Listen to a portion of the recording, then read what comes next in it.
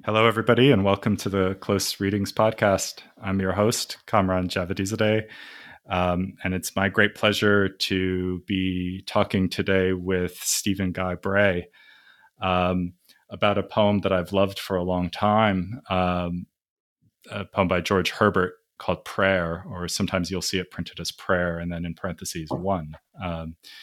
In a moment, I'll ask Stephen to read the poem aloud, but remember that you can find the text if you'd like to be looking at it. I'll put a link to the text of the poem in the show notes and in the newsletter that will go out with the episode as well.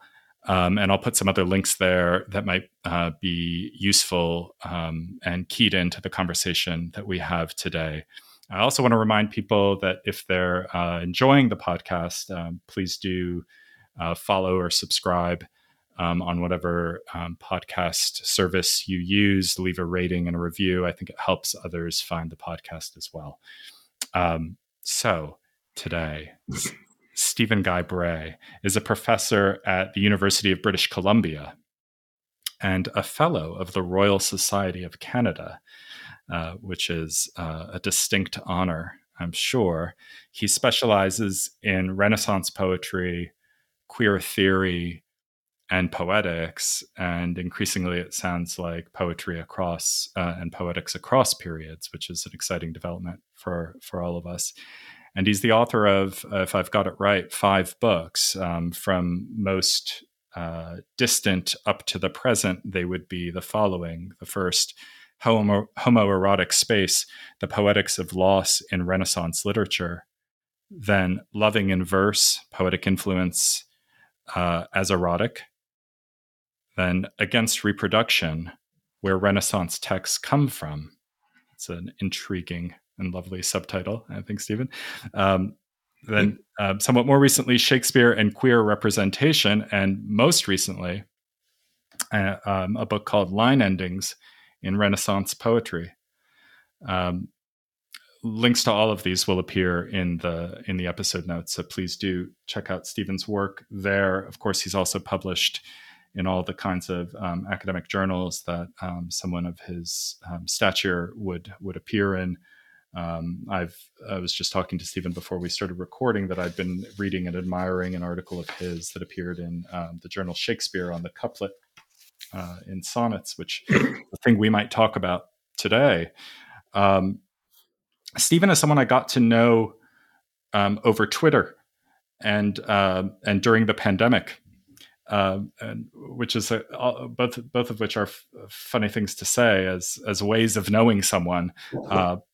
It's also to say, though, that this conversation, this particular conversation, today's conversation, is for me one manifestation of the wish that is encoded in this podcast project, namely to go on talking with people about poetry, to continue a conversation that's begun online and to make it part of the texture and experience of my everyday life.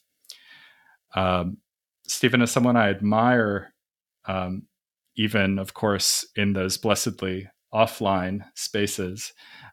He's someone I admire principally because he gives me the very sure sense that he thinks of the poem as the place where things happen. He thinks of the poem as the place to pay attention to. Poems not as a way of talking about other things, but poems as a way of talking about poems. In a lecture he gave recently, he said, "Poetry is the subject of poems," and then encouraged audience members to get that line tattooed on their bodies. That is both a sentiment that I think is a good one to have, but also expressed in a way that I think that gets both at the kind of seriousness with which Stephen Guy-Bray thinks and talks about poetry, and also at the lovely insouciance, the kind of delightful spirit that Stephen brings even to things that he feels quite serious about, and with good reason. So Stephen Guy-Bray, welcome to Close Readings. How are you doing today? I'm very well. I'm glad to be here. Thanks so much for asking me. Well, it was my pleasure, of course. You're one of the first people I thought of when I conceived of this thing.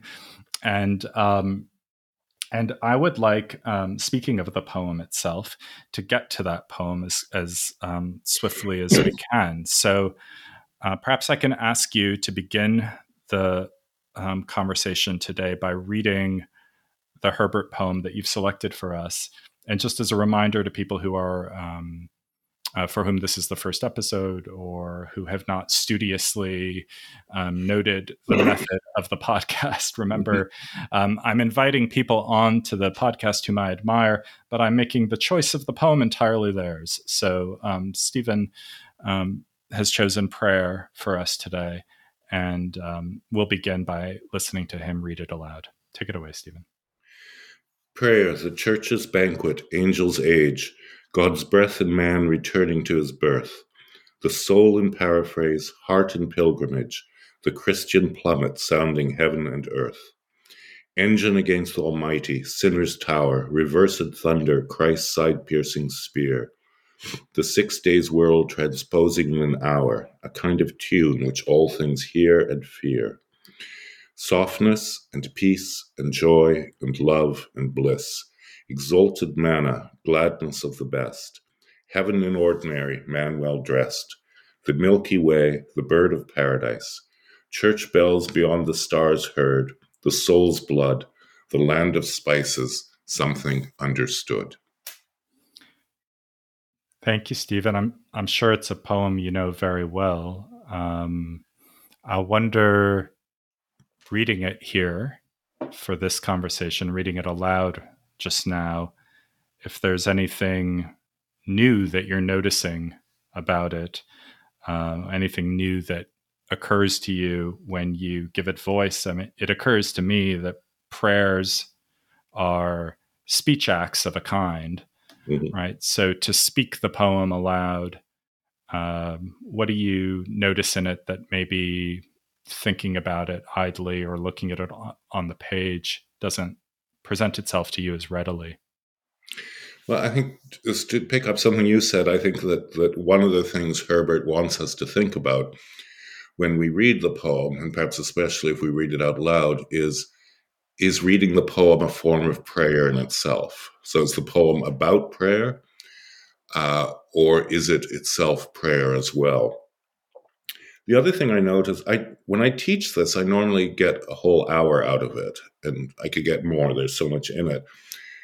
Reading it out loud all at once, it makes you realize how it's actually a short poem. It's a sonnet, only 14 lines. It just seems so much bigger because it is so packed with these weird and somewhat disorienting images, many of which are actually hard to understand. Yeah, I'm sure we'll come to some of those images. I mean, I don't do anything like write down whole questions that I want to ask my guest, but I do have notes in front of me, and many of my notes for today's conversation are just phrases from the poem that I want for you to pay some attention to and help me with, and we can come to those in a minute. As you note, the poem is a sonnet, and I wonder, apart from that being a signal of its relative brevity, is it significant to you that it's a sonnet in some way that you can address? I mean, I know that you're someone who's written about the sonnet form before. Does it matter that this poem is a sonnet to you in a way that is easy to describe? Yes, very much. I mean, Herbert writes all sorts of poems, and he writes poems in stanzas. If you're writing a poem in stanzas, it can go on forever, like the Rime of the Ancient Mariner or something. It could be really long. A sonnet is really bounded. There are very strict rules about the form. And in the English form of it, there are very strict rules about the rhyme scheme and the length of the lines. And so I think it's significant that prayer, in a sense, at least for Protestants, is supposed to be somewhat impromptu, somewhat free form. But the sonnet is one of the most highly determined forms of poetry. And so I think he wants to set up that contrast between a really concrete, bounded form and these sort of unbounded things that he's talking about. And prayer itself, of course, is supposed to be transcendent. As he says, it's a link between the earth and heaven. But I like that he chooses the sonnet form. I think also when he wrote this, sonnets were past the peak at this point uh, of the popularity of the sonnets. So Maybe. Oh, go ahead, please. I think it seems perhaps a slightly dated form. And I think these are important historically because then Milton uses the sonnets also to talk about religion and politics. The sonnet is most famous as a love poem. That's what the most famous sonnets in England were. But they were all published around the time Herbert was born. So he's, in a sense, this is a slightly dated form, which I think is interesting too. So Herbert, for people who know very little or even nothing about Herbert, and I understand probably, or I'm guessing, that your interest in this poem is not primarily to do with things like biography or literary history. Having said that, maybe a little bit of context is useful. You say Herbert was born at the sort of heyday of the sonnet form in English. So born in the late 16th century, right? In the 1590s, 1593. Which would have meant relative, say, to Shakespeare's career then. Shakespeare would have been producing plays when Herbert was born. In other words, and the sonnet tradition that Herbert would have known or read, is that something that we can do more than speculate about? Yeah, I mean, the most famous ones, of course, were Shakespeare's, which were first published in 1609. The 1590s themselves are really the heyday of the sonnet. And I think they would have formed a basic part of the reading of an Englishman interested in poetry. And so I did not myself grow up with any kind of prayer tradition in my household. I'm not someone who prays regularly. I was interested to hear you describe the kind of difference between the impromptu or unpremeditated nature of prayer in the Protestant tradition with the boundedness of the sonnet form, and the kind of cramped feeling that a sonnet can give here. Is it useful to know anything about Herbert's relationship to prayer, aside from poetry? I mean, to be thinking about Herbert's own experience of religion. Herbert was a minister. I mean, he was someone whose career was somewhat unsettled in the early days, but eventually he takes holy orders, as they say, and he became a minister. And he died when he was only 39. He was the minister of a small parish near Salisbury, and apparently a very good minister. All his poems are religious poems. I didn't grow up with a prayer tradition either. I'm an atheist, and I was raised an atheist, so I had to look all this up. But certainly, people will say that one of the big differences between Catholicism and Protestantism at the level of prayer is that Protestants are encouraged to find their own modes of prayer and their own forms of prayer and to have a more personal relationship to what they're doing. So if we were to imagine a kind of analog in poetry, we might think that Protestant prayer is something like free verse. I like that. Yeah, well, and it makes the juxtaposition, since of course this poem is anything but free verse. It makes the juxtaposition there between the mode or the spirit of prayer and the form that the poem called prayer takes, all the more striking. Yeah. It's a highly, as you described it a moment ago, a highly condensed utterance, this poem. One way to describe that, I guess, would be to count the number of words in it, or to say that it's 14 lines long and that's it. Another thing to say is that grammatically it doesn't it's not even a real sentence, right? Mm. That is, it's a kind of even more radically condensed than some other sonnets might be, which might have kind of syntactical or grammatical twists and turns. This feels like everything's sort of drawing or settling down to a single point.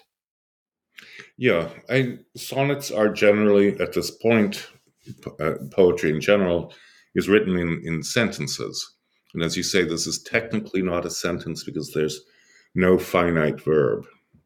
There are participles, but there's no finite verb, which means technically it can't be a sentence. So in that respect, then, it seems somewhat deficient. And I think that's part of Herbert's point, that his poem is going to be deficient because you can't really describe prayer. And prayer is itself deficient given the discrepancy between humans and God. So I think he likes that. But yeah, it's a lot of the criticism of the poem has focused on what the verb would be. I see. And in fact, there was a version of this set to music where they just kept putting is in. I'm going to go ahead and guess that you think that that's not a satisfying translation of the poem. Have I No, got that right? it's terrible. I mean, the obvious choice of the verb is. Prayer is the church's banquet, and so on. Right. But in fact, a lot of people have talked about how it's much more complex. Sometimes it seems to be a subjunctive, like perhaps it's let prayer be the church's banquet. And sometimes also there seems to be an opposition. Prayer is this, but not this, or prayer is not this, but this. And so, in a sense, that gives the reader a way into the poem. We kind of have to figure out for ourselves when we read it the relationship of all these words. The relationship and the from a grammatical point of view, the verb, so if we have a poem that is a collection of nouns, let's say, it's not just that we have to understand prepositionally how they fit in relation to each other, but how they act upon each other or how they relate to each other. Maybe this is a good moment to start in on some of the phrases that are odd or striking, and try, if we can, to think of what verb might be implied, or if you have some way you prefer to get into what these phrases suggest. I'm, of course, all ears. And I could start with the church's banquet. I have no idea how to take that phrase, Stephen. Is that an important one for you? It is. It's actually I think it's actually one of the tough ones. Some are more straightforward. Prayer, the church's banquet, but it's the idea that, and again, is it the banquet of the church or the church as a banquet? It's so much in the poem, just at that level of grammatical relationship is unclear.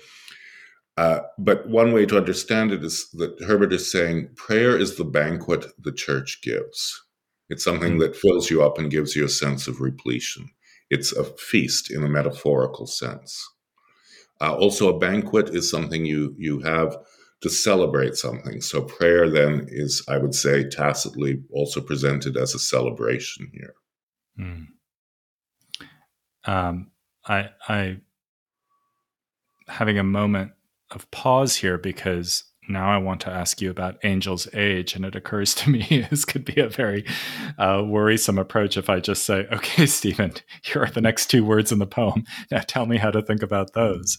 I take it that Angel's Age perhaps, I mean, well, let me say this and then you tell me if I've got it right or if you'd put it somewhat differently. Angels are ageless, aren't they? So that itself seems a kind of paradox that points to something you were describing earlier, which is the hope that prayer might be a limitless form. What do you make of Angel's Age? As you say, angels are ageless. And I think the easiest way to take this is to think of age in the sense of a big period of time, like the Middle Ages, right? So the Mm. angel's age is a time that is actually, as you say, beyond time, because angels are eternal. So one way to understand this would be saying that prayer then gives us potentially at least access to this sort of timeless existence beyond time. So that in prayer, we are, in a sense, partaking of the nature of angels. So when you said one way to take age was as a period of time, I immediately thought something which turns out not to be quite right, or maybe it's not quite right in the end, though it's fine as a way in, so I was thinking that perhaps Angel's age referred to a time before humanity.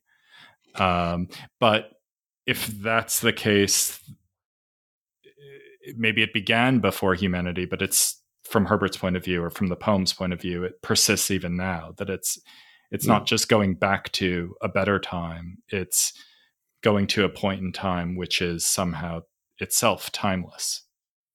Yeah, this is all clearer if we think of Paradise Lost, and really That's what that's I one was doing. I was thinking of Paradise Lost, of my so help me. favorite things to say.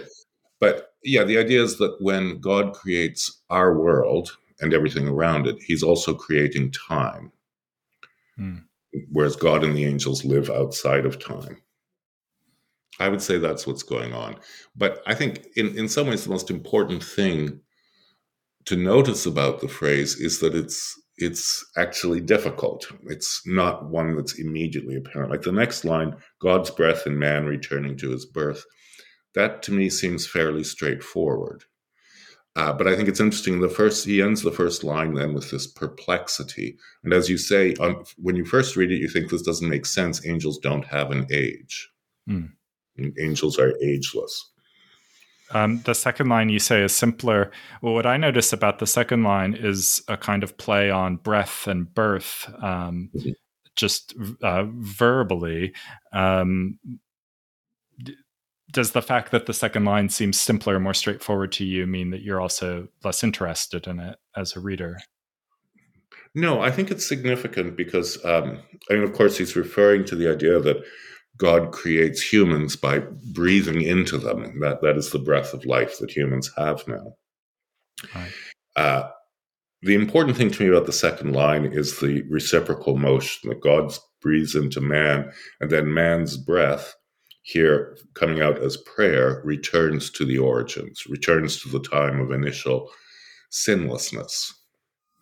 So that when we pray, according to the poem, the wind that comes out of our mouth is as it were a return of the breath that gave us life in the first place. Yeah. And it gives us a different kind of life. It gives us, this is the idea, it gives us eternal life. Which does the prayer? Prayer. Well, Does. living a proper Christian life in general, the idea is will give the individual Christian eternal life after death. Right. So a strategy to evade the boundedness not only of something like the sonnet form, but mortality. Mm-hmm. Yeah. Yeah. Okay. So with all of that in mind, then help me with the phrase that I always find myself thinking about with respect to this poem, which is the soul in paraphrase. Now, I don't know if my mind is just sort of polluted by the when I see the word paraphrase anywhere in proximity to a poem, I think about things like the New Critics and the heresy of paraphrase and so forth. But of course, I've got the literary history backwards here. So, what do you have in mind when you read the soul in paraphrase? No, very much the same. I think of Cleanth Brooks and the heresy of paraphrase. And Well, we should tell people what that is who don't know. Cleanth Brooks was an American critic in the middle of the 20th century associated with a movement called the New Critics. And his most famous work is The Heresy of Paraphrase, where he says that any sort of prose description of a poem, of how it works or its themes or so on, is actually a betrayal of the poem. That's why it's a kind of heresy. He uses the strong religious term. Because poems, he says, can actually only be understood on their own terms, how they work as poems, not how, reduced to a prose paraphrase, a point they make in an argument or something. I'm just going to I have the mic now, so I'm just going to point out that Cleans Brooks was completely right. Yeah, that's fine. One thing I want to come back to what it would mean then to think of the soul in paraphrase in a moment. But while we're on the topic of paraphrase in poetry, one exercise I often give students, and I'm sure it's not an original one, is to write a prose paraphrase of a poem and then to write an essay about what, try as they might, they had not been able to capture in their paraphrase. But it's so fiendish and sadistic. Yeah. It's a fun thing to do. It's just, it's there is this is the analogy I give my students, and so I'll give it here too. There was a movie which is mostly forgotten, I think, these days, called Smoke, in which something was described which may or may not be apocryphal. And it occurs to me as I say that now that you are the sort of person who might be able to tell us whether or not it's apocryphal. But in the story that's relayed in the movie, Queen Elizabeth wanted to know how much smoke weighed. I think I've got this right. And one of her, one member of her court, I forget who it was, devised the following experiment. He said we would weigh a cigar and then smoke the cigar, carefully tapping the ash back onto the scale, and then measure the difference between the weight of the ashed cigar and the original cigar. The difference in weight would be the weight of smoke, that which had escaped. Wonderful. Yeah, it's a nice idea, and so the paraphrase, the poem idea is similar. It's like the poetry is the smoke that got away. The thing that you can't translate, in other words, into prose. Okay, enough about the heresy of paraphrase. What would it mean then to say the soul in paraphrase? I would think that if poetry can't be paraphrased, then neither can the soul. No, and again, I think this is something that Herbert is aware of throughout the poem, and something he chooses to focus on is, as I think I said, insufficiency, the fact that he's not really going to be able to define poetry. But this is another phrase that is sort of can be read in more than one way. Is prayer a paraphrase of the soul, or is prayer the soul in the act of paraphrasing? In other words, who's the active party here? Is it the person praying, or is it the soul? The image can go either way. And where would it lead you if you followed either of those two paths? Can you say more about? Well, if you think of it's the person praying who's paraphrasing the soul, then yes, you have that idea of insufficiency and so on. If you have the soul in paraphrase, though, you have a more active soul, which I think is an interesting image and potentially a troubling one. I'm not sure. It's really hard. Yeah, okay. So, but in the first branch of that tree, let's say I'm the praying subject, and we'll take it out of the context of the poem just for the moment, and then we can return to it. There's something I'm praying for. My prayer represents a kind of orientation of my soul or a desire that my soul has. And in praying, what I'd be trying to do in that way of thinking is to take that kind of mess of spiritual matter and put it into the insufficient form of a paraphrase for the purpose of transmitting that wish to God and receiving some kind of reward for having done so. In the second of the two branches that you've described, what's important, prayer is like the soul that is trying to do the thing that I was just describing. Is that it? Yeah. And something to keep in mind, of course, is that according to Christianity, you don't have to paraphrase your soul. God knows your soul because God knows everything. Right. So why do we have to pray at all, Stephen? I don't know. You'd really have to ask a religious person. My area of expertise. Does the poem have an answer to that question? Does the poem suggest an answer to that question to you? I think it does. I mean, I think that, as I say, Herbert is concerned with the insufficiency of prayer and of his poem, what he sees as the insufficiency of it, although to me it seems one of the most sufficient poems ever written. Hmm. But it's also a necessary insufficiency. You have to do it. I Ah, want to say something else about paraphrase, if I can. of course you can. One way to think about this poem is that it's structured in a sense according to two practices that Herbert and all the other educated European men of his day would have learned in school when they were young. One is the paraphrase, frequently from one classical language to another, where they would reduce a text into a paraphrase and they would show off then their skill at ancient Greek composition or whatever, but also their understanding of the original text.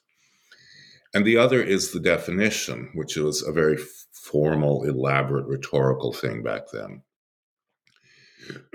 And I'm not going to go into all that. The important thing, it seems to me, is that a definition, such as we still have them, if you look something up in a dictionary, relies on something that has to be defined and what defines it, right?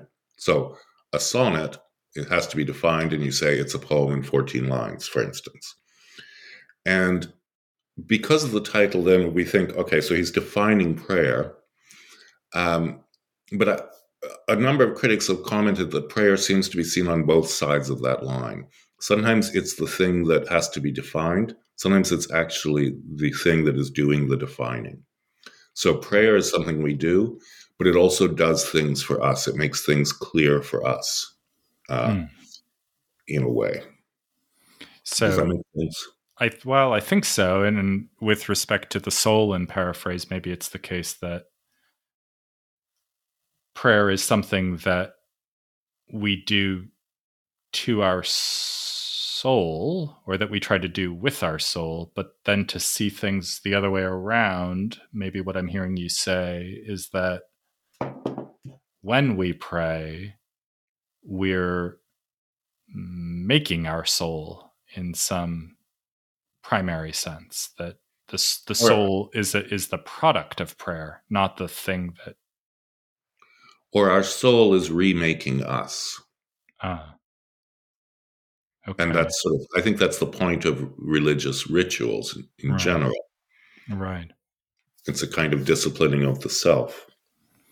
As I look over the poem, Stephen, I have lots of questions, as we've already heard evidence of, about its first lines, and I know that I have lots of questions about its final lines. And in the middle of the poem, I admit I get a bit more lost. I wonder, and maybe rather than sort of laboriously moving line by line, though it would be fun, and I would like to do it with you. Uh, is it can I ask you for a moment to zoom out with us just a little bit from the poem, maybe thinking of its structure as a sonnet is useful in this regard, maybe describing the kind of sonnet that it is would be useful. But the real question I have for you is what's going on in the middle of the poem, or does it even make sense to talk about this poem as having a middle, as a distinct section in itself? That's a good question. Yeah, it's an English sonnet, which means that it's three quatrains, three units of 4 lines, and then a couplet, the last 2 lines. The second quatrain is the one that people always find strange because in this quatrain, prayer is suddenly bad. Yeah, engine against the Almighty. Yeah, and the sinner's tower, so it's like the Tower of Babel where they tried to get to heaven. It's reversed thunder, Christ-side's piercing spear. I love that compound adjective. Mm-hmm. Um, the 6 days world transposing in an hour. So God's creation of the world takes 6 days in the Bible, and here in an hour, in the brief space of a prayer, it's all undone. So these are the ways in which prayer can be bad, that a prayer can be an act of presumption. Uh, and it is kind of in the middle of the poem. On the other hand, I think that this is not to return to what you were saying, this is not so much a poem that has a beginning and a middle and an end. It's a poem in which all parts exist at the same time, even though when reading it, of course, you have to you read it in a certain order. Yeah, but it's as though you'd want to be able to perceive it from the angel's perspective or something like that. Yeah, this is the way they tell us that angels and God see time. They see it all happening at once. Mm-hmm. Whereas for us, of course, we have to have sequence, and in a poem, that's line 1, line 2, and so on. That follow a certain rhyme scheme and so on, as they do in this poem, right? Yeah. So the quatrains, the poem is very firmly, it follows the rhyme scheme of the English sonnet, and the division between one quatrain and the next or the one before it is always very clear. Mm-hmm. So, we were saying how a sonnet is sort of a bound form and it's a set form, and he's actually increased that. If you read a lot of sonnets, you see that frequently the quatrains are not so separate, but they are very separate here. Yeah. Here I noticed that the third quatrain, and I'm perhaps about to admit some ignorance, which is embarrassing about the sonnet form, but the first two quatrains have the A B, C D rhyme scheme. The third one has E F E, doesn't it? So Mhm. bliss and then best and dressed rhyme, but then bliss is rhyming with paradise, I guess, right? Yes. Is that unusual, or is that one of the varieties of the English sonnet that we see often enough? It is unusual. It's not unprecedented. It is odd. I have no way of accounting for it. Fair enough. At least you've reassured me that I'm not noticing something that is absolutely typical and not worthy of comment at all. If you wanted to account for it, you could say that what it is Herbert taking the rigid form of the English sonnet, which he assumes all his readers will know and which he's followed very carefully for the first 8 lines, and he's refashioning it, which is also, you could say, his point about prayer. It's something that the church tells people to do when there's, the Lord's Prayer and various ones set out. But ultimately, you're supposed to come up with a more personal form of it. A phrase that I love comes at the end of the second quatrain, at the first words of what would be the 8th line of the sonnet, a kind of tune. I like that phrase so much because it's so homely and plain, and I'm curious about it for that reason as well. What would it mean? Let's assume as a starting place, though, maybe there's a more sophisticated way of understanding the assertion, if that's even the right word for it, that's being made there. But let's assume, for the sake of beginning, that the assertion here is something like prayer is a kind of tune. What would that mean? Well, the first thing I noticed, and of course this is a big part of the ending of the poem, is its magnificent vagueness. I mean, a kind of tune. What kind of tune? In the context of a poem about prayer, we think a kind of tune like a hymn, some sort of piece of religious meaning, music. And of course, in the second last line of the poem, there's a reference to church bells, which are a kind of tune that we associate specifically with religion. But this is actually vaguer, a kind of tune. And I think the vagueness is important to Herbert because it's a way for him to show how this definition is not going to work, how you can't be precise. You can't really say what prayer is. You could say it's a kind of tune, but you can't say what kind of tune. And I think it's also important because music then, of course, there was no recorded music. So music is something temporary. And the temporary nature of prayer and of sound generally is something that's really important to the poem. It underpins a lot of the poem's metaphors, I would say. So if you're at home back then, I think this is a point that's worth emphasizing, though it's such an obvious one as soon as one says it. In order to hear music, you have to play it, or you have to have someone over who will. Yeah. There's no such thing as sitting down and listening to recorded music, right? No, and once you hear, you have, let's say you go to your harpsichord and play something, but as each note is sounded, the sound disappears forever. Right. Right. That's beautiful and also poignant. Um, a kind of, when I think of a kind of tune, for some reason, what I have in mind is, that line of from Robert Frost, the tone of meaning, but without the words. Um, the sense that there is a formal ordering or sequence that is somehow other than or prior to or independent of the particular content that's carried by that formal arrangement. So that, in other words, I could say to you, though I wouldn't, Stephen, sing me something to the tune of Jingle Bells or whatever, right? But put new words to it. That's the kind of game that children play all the time. My daughter asked me this morning, "Daddy, what's your favorite version of Jingle Bells?" And I realized she knew the official one and the Batman Smells version, and wanted to know which I preferred. I prefer the second, for the record.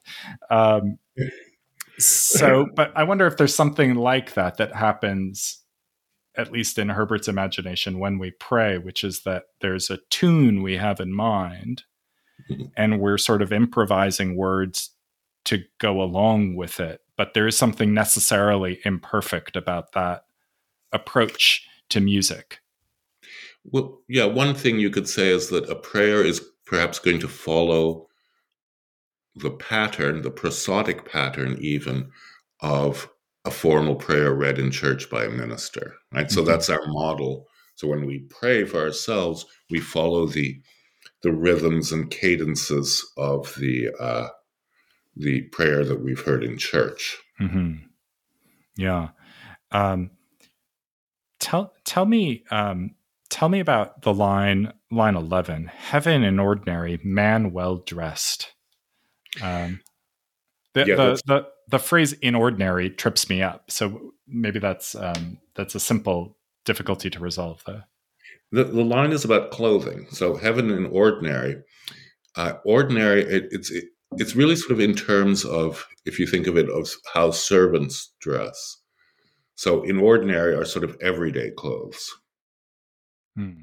But man is well dressed. So humans are wearing the kind of fancy clothes you wear, for instance, to a banquet. Or to church, maybe. Yeah. And for the banquet, of course, the servants would also be well dressed in their servant-like way. But here, what he's talking about is that humans are presenting themselves in the best possible way, whereas heaven has taken itself down a notch. In other words, they're kind of meeting in the middle, or they're closer to each other. Mm-hmm. And this idea of the sort of the golden mean or golden mediocrity, which didn't have the bad sense then, it has now, is really important to Herbert. And it's a point he makes about the Anglican Church that he was a member of, as opposed to Catholicism on the one hand and the sort of more extreme Protestantism on the other. So this idea of meeting in the middle is something that he feels a church should do and a religion should do, and that's something that prayer can do.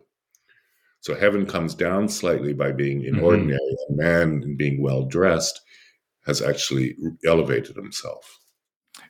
Is that similar to, or how is that similar to the relation between the two halves of the line that immediately follows that line, which I think on its own just seems like a staggeringly beautiful line.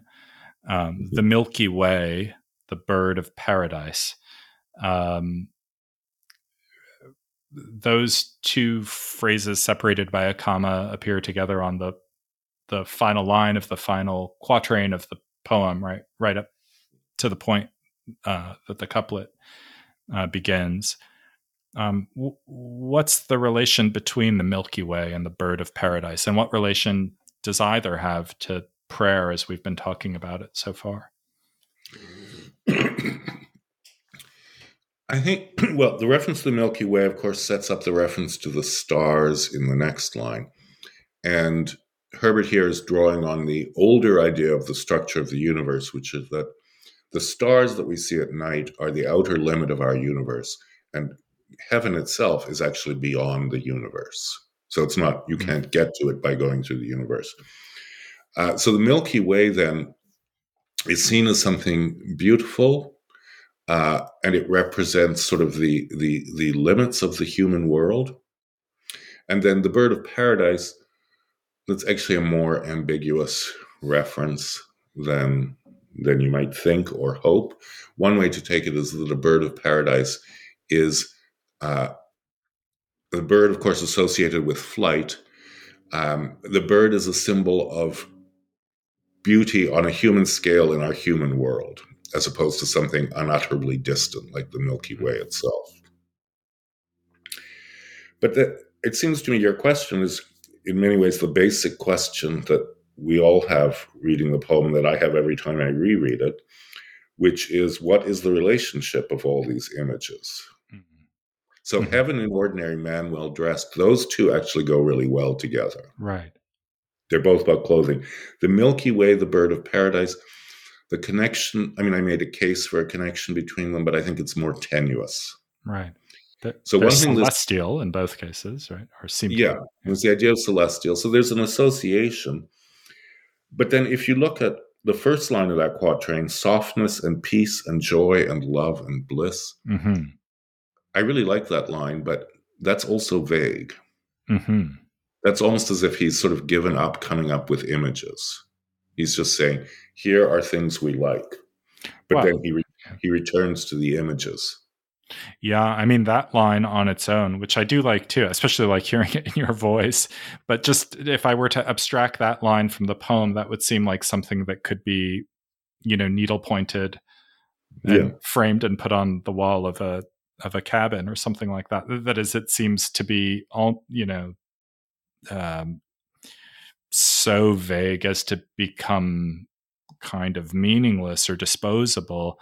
In the context of the poem, it seems anomalous in a way, and therefore interesting, and in some interesting relation to these images that come in the poem.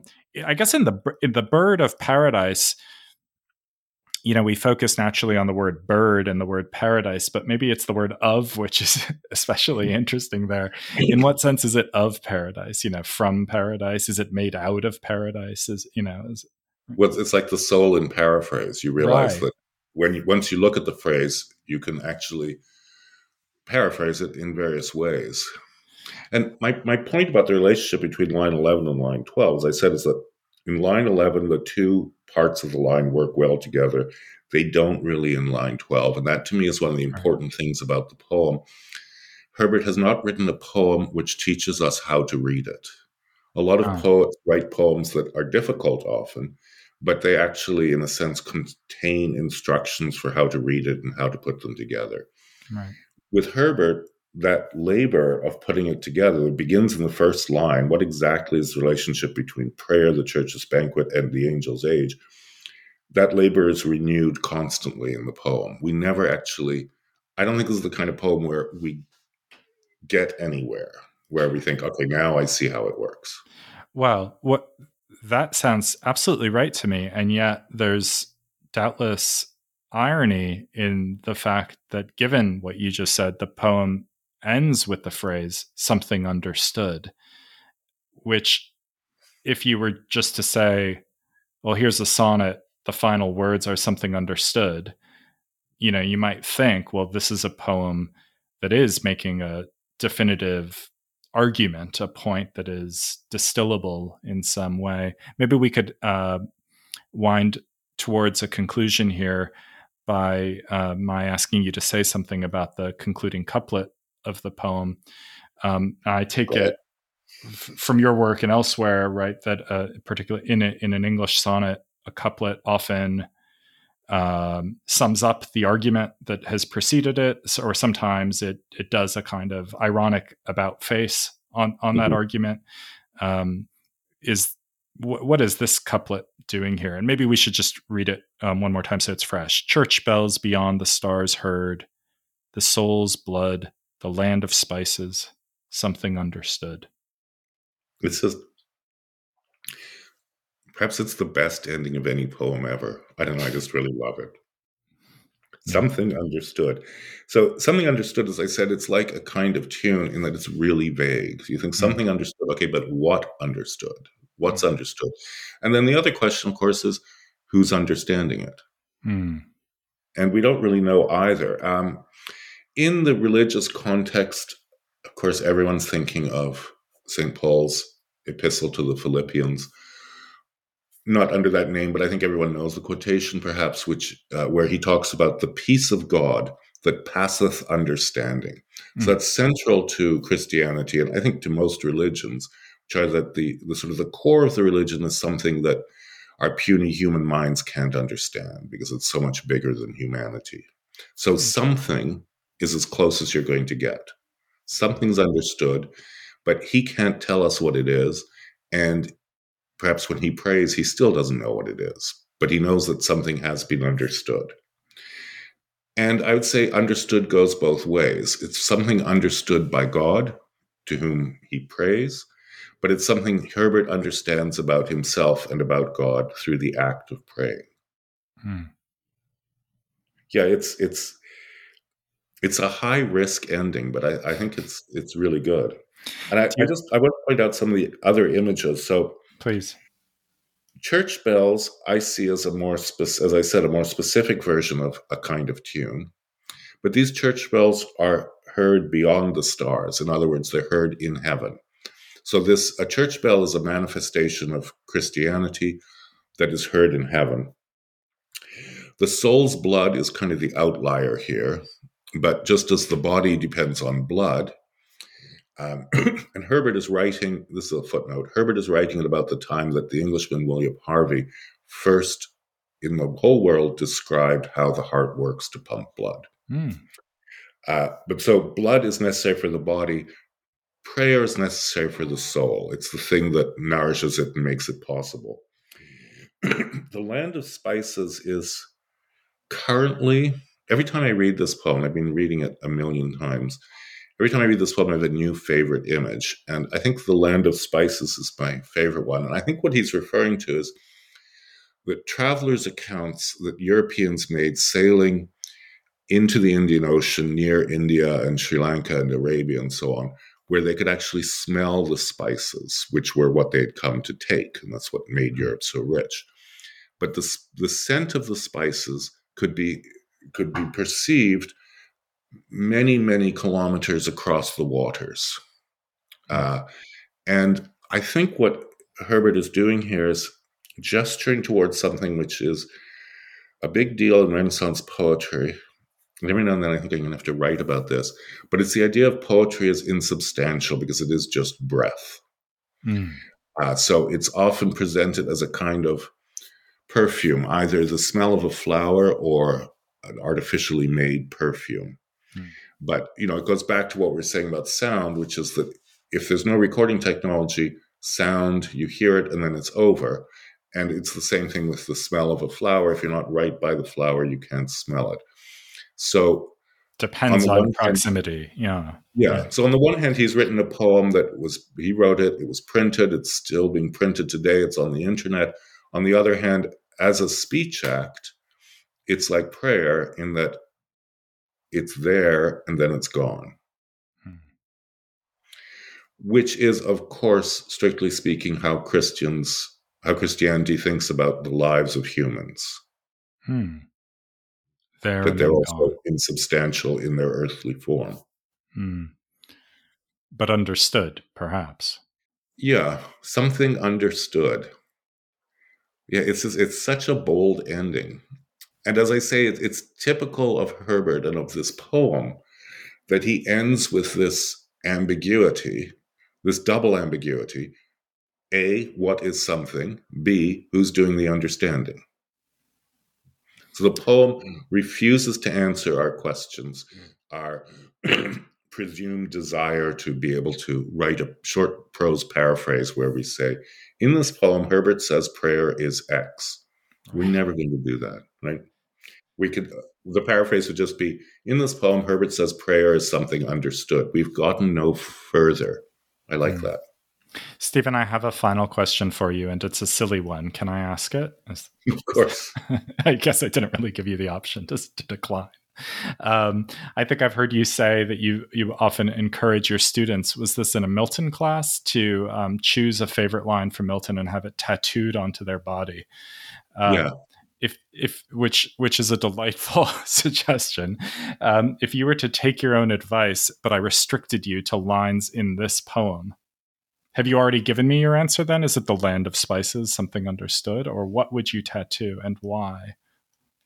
I think I'm taking this as a dare, Cameron. Oh, shit. No, I think I would not the land of spices, just something understood, because then something understood is really vague in its position in the poem. If you take it out of the poem, it's even vaguer. Yeah. And so I like that. So a tattoo is something permanent, unlike a poem, we could say, unlike a prayer. But Well, it's as permanent as the flesh to which it's. What it records is this moment of not knowing, this something understood. Yeah. Well, good. That's lovely. I won't ask you where on your body the tattoo would appear. And well, Stephen Guy-Bray, I want to thank you very much for coming onto the podcast. It's been an absolute delight, of course. And I just want to remind people listening to subscribe, follow the podcast, leave a review and a rating. That would help us reach more listeners. And I will be back in touch with you before long. Take care, everyone.